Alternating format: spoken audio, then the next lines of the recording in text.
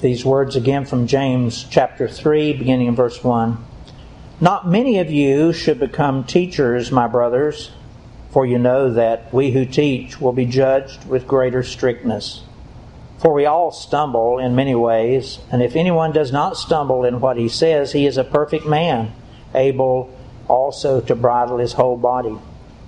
If we put bits into the mouths of horses so that they obey us, we guide their whole bodies as well. Look at the ships also. Though they are so large and are driven by strong winds, they're guided by a very small rudder wherever the will of the pilot directs. So also the tongue is a small member, yet it boasts of great things. How great a forest is set ablaze by such a small fire. And the tongue is a fire, a world of unrighteousness. The tongue is set among our members, staining the whole body, setting on fire the entire course of life, and set on fire by hell. For every kind of beast and bird or reptile and sea creature can be tamed and has been tamed by mankind, but no human being can tame the tongue. It is a restless evil, full of deadly poison. With it we bless our Lord and Father, and with it we curse people who are made in the likeness of God. From the same mouth comes blessings and cursings. My brothers, these things ought not to be. Does a spring pour forth from the same opening both fresh and salt water? Can a fig tree, my brothers, bear olives, or a grapevine produce figs? Neither can a salt pond yield fresh water. This message is about the taming of our tongue. Have you ever had the occasion to say to God, Lord, please, please, please get control of my tongue. Get control of my voice, my words, and help me to say those things that are right and good and helpful to people. I confess to you that I have said those words on many, many occasions. Many occasions. I'm a talker by nature, and that opens up a whole realm of problems. My tongue has been a constant source of difficulty for me. Now, may I kindly suggest that while you may not have pleaded for relief from the Lord as I have, you probably should have. You probably should have. And I know that I can say that with all truthfulness because these words in this passage, they are a scathing indictment of every person's tongue. No exception. Each and every one of us are plagued with this wretched affliction. Our tongue is a continual source of defilement of ourselves and also dishonoring to the Lord. And we really do need to know how we're to deal with it. Now, yes, I do realize that my saying these words goes in violation against the grain of many of the modern day psychologists, and especially even also against many, at least, of the humanist thinking church leaders and preachers. According to them, we are never to criticize one another, and especially from this pulpit. We're to lovingly affirm each other and affirm each other's behaviors. And I really do always want to lovingly affirm you as a person, and especially as a fellow believer in Christ. But listen, there is far more to this Christian life than our always trying to keep each other warm and fuzzy and affirmed. Here in these words, James is giving us real warnings about how we talk, how we engage with one another in our conversations. Too often we do affirm those things that we should not affirm. We commiserate with our friends on problems that they're having when they don't need us to commiserate. They need us to help them, to give them good counsel. Now here we're being reminded that instead of always trying to do that, to affirm people, that we're to be careful. Careful about what comes out, especially of our own mouth. We can't control much that's going on in another person's heart and coming out of their mouths. But you and I have some control. But we have to determine how from these scriptures to acquire that and to use it. These scriptures, especially the ones that we just read, they tell us very clearly that each of us has this naturally occurring, a naturally recurring, sinfully vile and reprehensible tongue, full of poison and flaming fire. And if we keep letting our tongues have their own way, that fire, that poison will destroy everything it touches, beginning with our own souls. Verse 6, the tongue is a fire, a world of unrighteousness. The tongue is set among our members, staining the whole body, setting on fire the entire course of life, and set on fire by hell. The demonic world is involved in those conversations that we're having. Jesus went ahead in Matthew 15 and gave us this clear warning. He said, the things that proceed out of the mouth come from the heart, and those things defile the man. For out of the heart comes evil thoughts, murders, adulteries, fornications, thefts, false witnesses, slander. These are the things which defile the man. Those things coming out of our mouth, crossing our tongue, setting on fire the course of life, they come from our heart. How often have you heard this sweet advice on some television program or movie where one person says to another, just follow your heart. If you don't know what to do, just follow your heart. Jesus is saying, don't do that. Don't do that. He's warning here that our heart is not the innocent and trustworthy source that we might think it is or want it to be.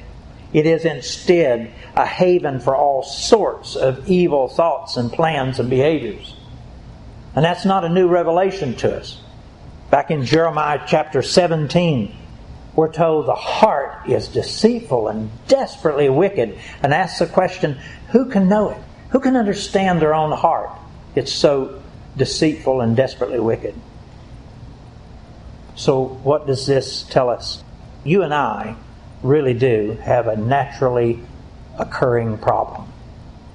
One that is bred into our human condition at birth. We didn't have to be trained up to it. It came in naturally. Our hearts are desperately wicked. And out from our desperately wicked hearts flow all manner of defiling conversation and behavior.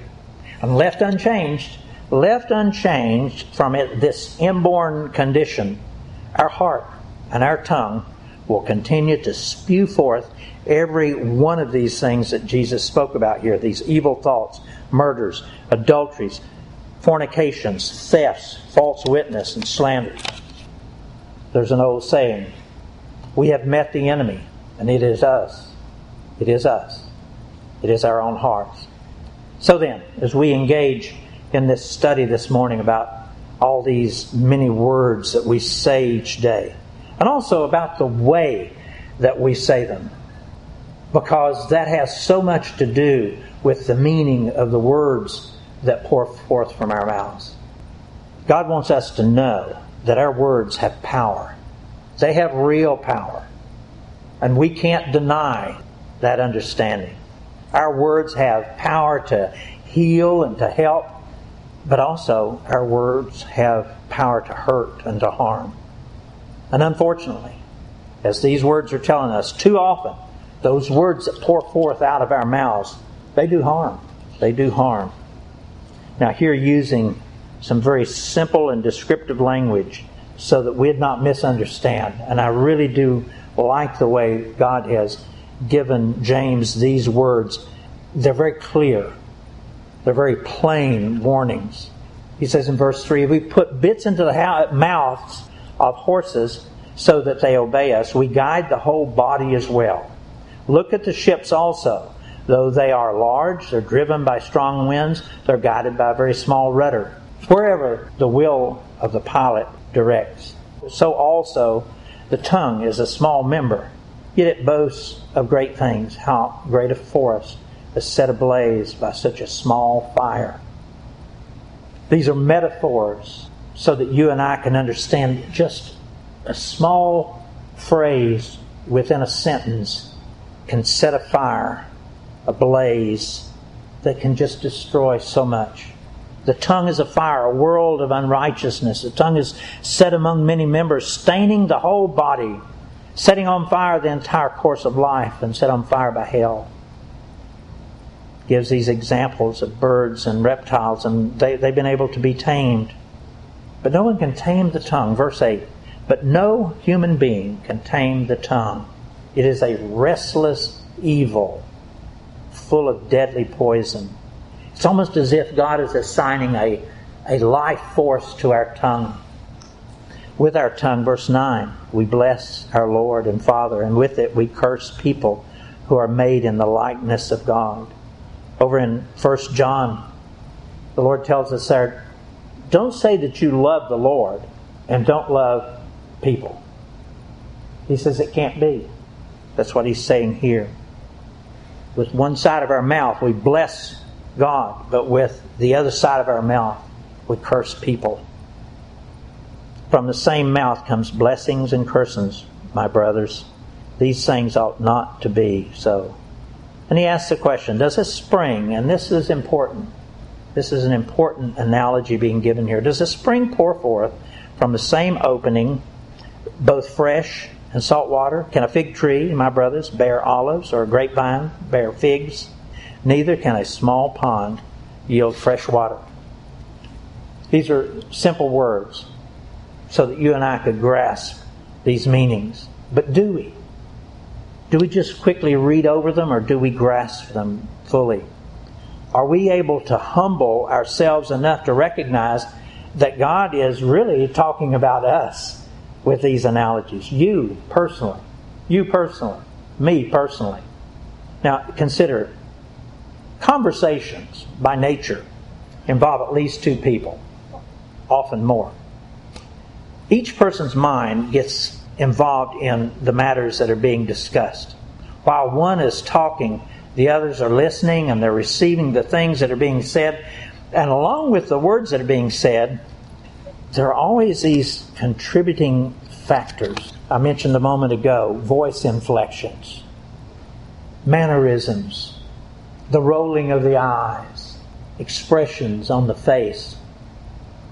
All of those add up to what those words mean to the ones that are receiving them.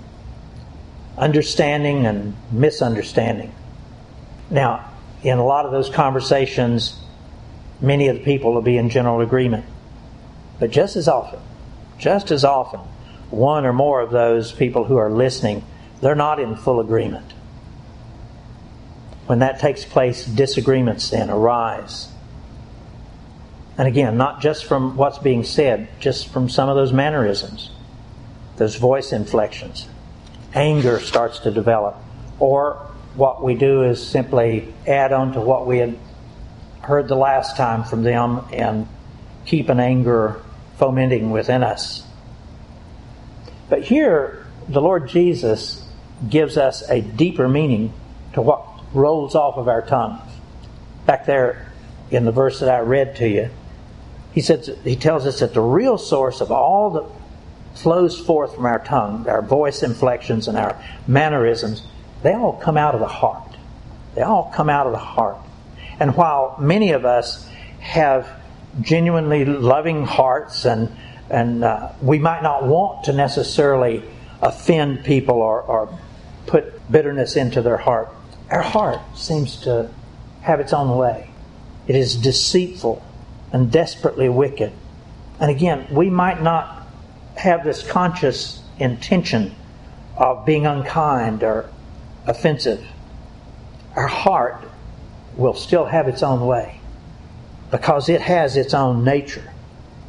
And those conversations can have little cleverly inserted cuts and jabs and Criticisms, they influence the other person.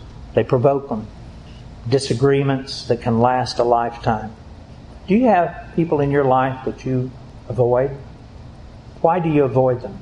Why do you not want to talk to them? Is it because of something that flowed off of your tongue to them one time, and then they got angry at you, and they don't want to ever come back as a friend? Or is it something they said to you, and you won't go back to them? And again, you complete innocence. You can say, oh, it's just the way I say things. It's the way I offer my opinion. Well, if you want to know what I think, maybe they don't want to know what you think. Those words with the inflections added in and the mannerisms, they become what he calls here in these words, this small spark that it ignites a flame, flames of hurt and offense. One writer wrote, our words of our tongues, they breathe out the breath of our soul, right out of the depths of our hearts. And we're not even able to discern what's actually going on within our own heart as we say those things. That's what the last part of Jeremiah 17:9 says. Our heart is deceitful and desperately wicked. Who can know it? I didn't mean to say that the way I said it. Expressions like that's why I have pleaded, oh Lord, get control of my tongue. A random conversation can become this small spark that will ignite flames of discord, have destructiveness that causes arguments that never get back under control. In this example here, our tongues become like that small rudder that's able to direct the course of a giant ship. Our words can take us down a path that we will wish we never traveled. Broken hearts, broken relationships, broken marriages. Favorite preacher of mine, Sinclair Ferguson, had this to say regarding the tongue. He said, our tongues were given to us as a gift from God so that we can praise and worship Him with shouts of joy and love. But too often our tongues that were intended to praise Him, instead they speak words of anger and deceit. And he goes on to say, our tongues have great power, able to help, but also able to hurt, and sometimes very badly and long-lasting. But as James says here, Sinclair Ferguson says, we must learn to master our tongues. We must learn to master our tongues. But these scriptures are saying, how can we do that? How can you master such a formidable foe as our tongue? How can we tame something that is untamable? Sinclair Ferguson says, the taming of our tongue can only arise out of a foundational unity with Christ. This deep, abiding relationship with Him, from which words then can flow as a continual unction from the Holy Spirit. Our then saying only the words that God's Spirit would have us to say. I like what he has said there, Sinclair Ferguson. Because we are told in verse 8, no human being can tame the tongue, that it is a restless evil full of deadly poison.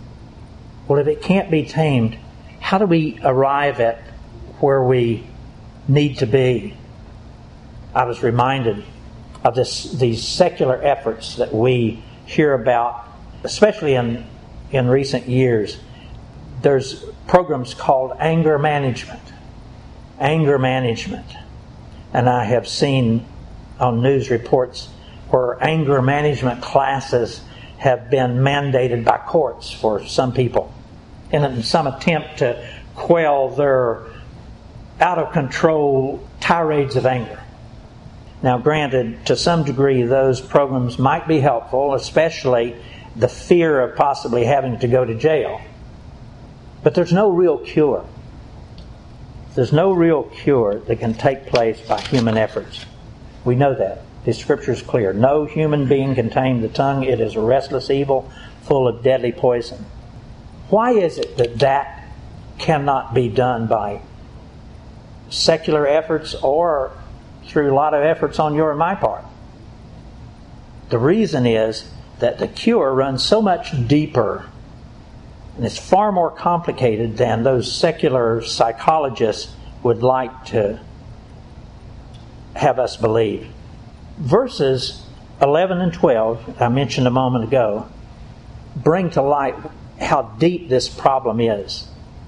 That the problem that we have that flows out of our tongues and causes all this problem comes from a deep difficulty that's part of our nature. Part of our very nature. He says here in verse 11, does a spring pour forth from the same opening both fresh and salt water? He's saying, whichever the nature of that water is, that's what's going to pour forth. Salt or fresh. Can a fig tree, my brothers, bear olives, or a grapevine bear figs? If that is a fig tree, it's going to produce figs. Neither can a salt pond yield fresh water. If it by nature is a salt pond, it cannot give fresh water.